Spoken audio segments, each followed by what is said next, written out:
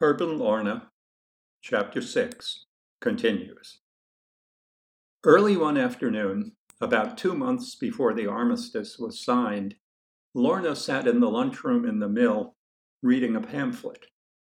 What she read struck her with such force that she pounded her fist on the table, spilling her soup and startling the women around her. "Damn!" she said. "What's the matter?" asked Elsie Hensel. "Oh, I'm furious with myself for being so childish," cried Lorna. She stormed out of the lunchroom and strode through the building. She hesitated for only an instant outside Luther's door. Then she knocked with sharp, rapid taps. "Come in," said Luther. Lorna opened the door and went inside. "Uncle Luther," she said in a rush, knowing that if she hesitated she would surely waver in her resolve. "I want you to tell me how much you were paying John Caldwell to do the work I'm doing." She took a long breath.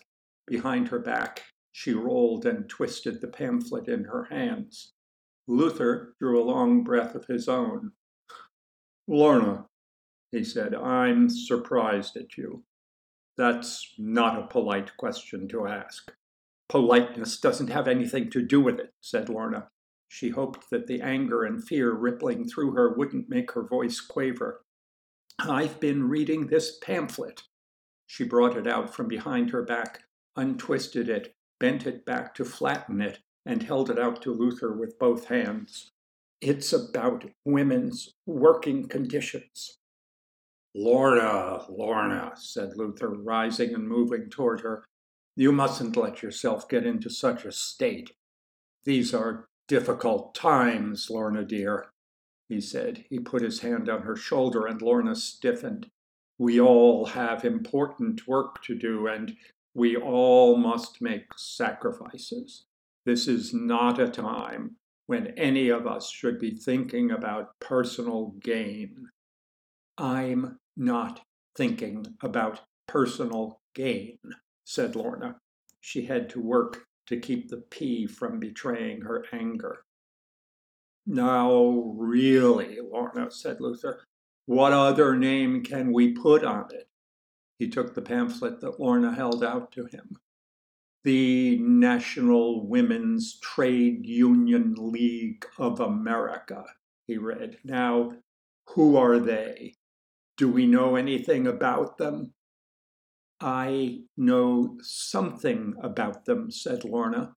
She was surprised, and she would admit to herself later, pleased, to find that Luther's attitude incensed her, made her bolder than she would have been.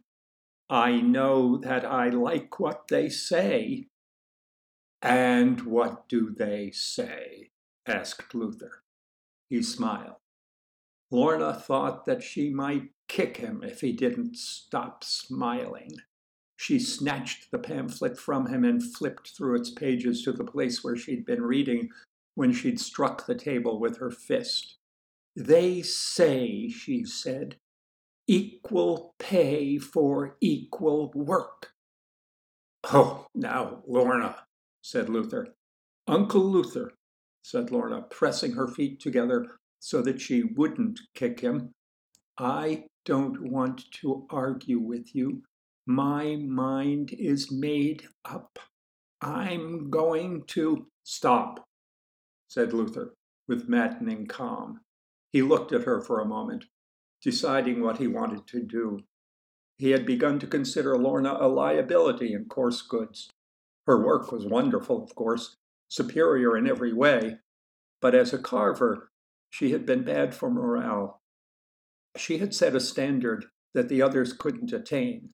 Half of them strained to measure up, taking pains that wasted time without improving their work, and the other half fell into grumbling and loafing. Production had fallen off. As manager, she was an even more imposing presence. The others in the specialty department feared or resented her ability, and Luther, though he admired her talent, wondered if he wouldn't be just as glad to see her go.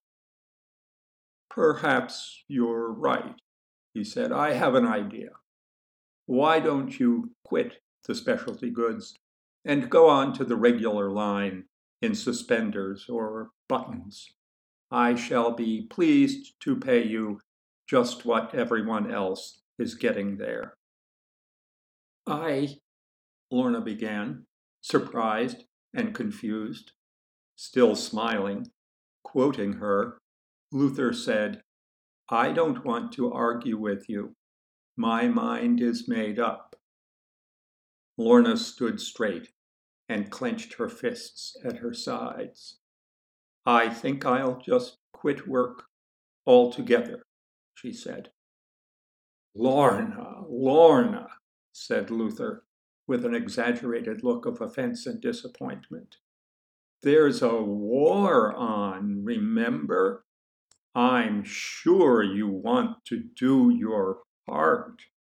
Uncle Luther, Lorna began. You know, Lorna, said Luther, as if the idea had just occurred to him. It would break your parents' hearts if they knew what you'd been up to here. Lorna took 2 steps backward, as if she'd been pushed. In an instant, she understood how rough a fight she was in, and she struck back with the kind of blow she'd been dealt. And it would make your brother furious if he knew what you'd been up to with his daughters, she said, with a calm like that she'd seen in Luther. On the way out, she repeated to herself, do not slam the door. Do not slam the door. And because she couldn't trust herself not to slam it, she left it standing open. Luther slammed it.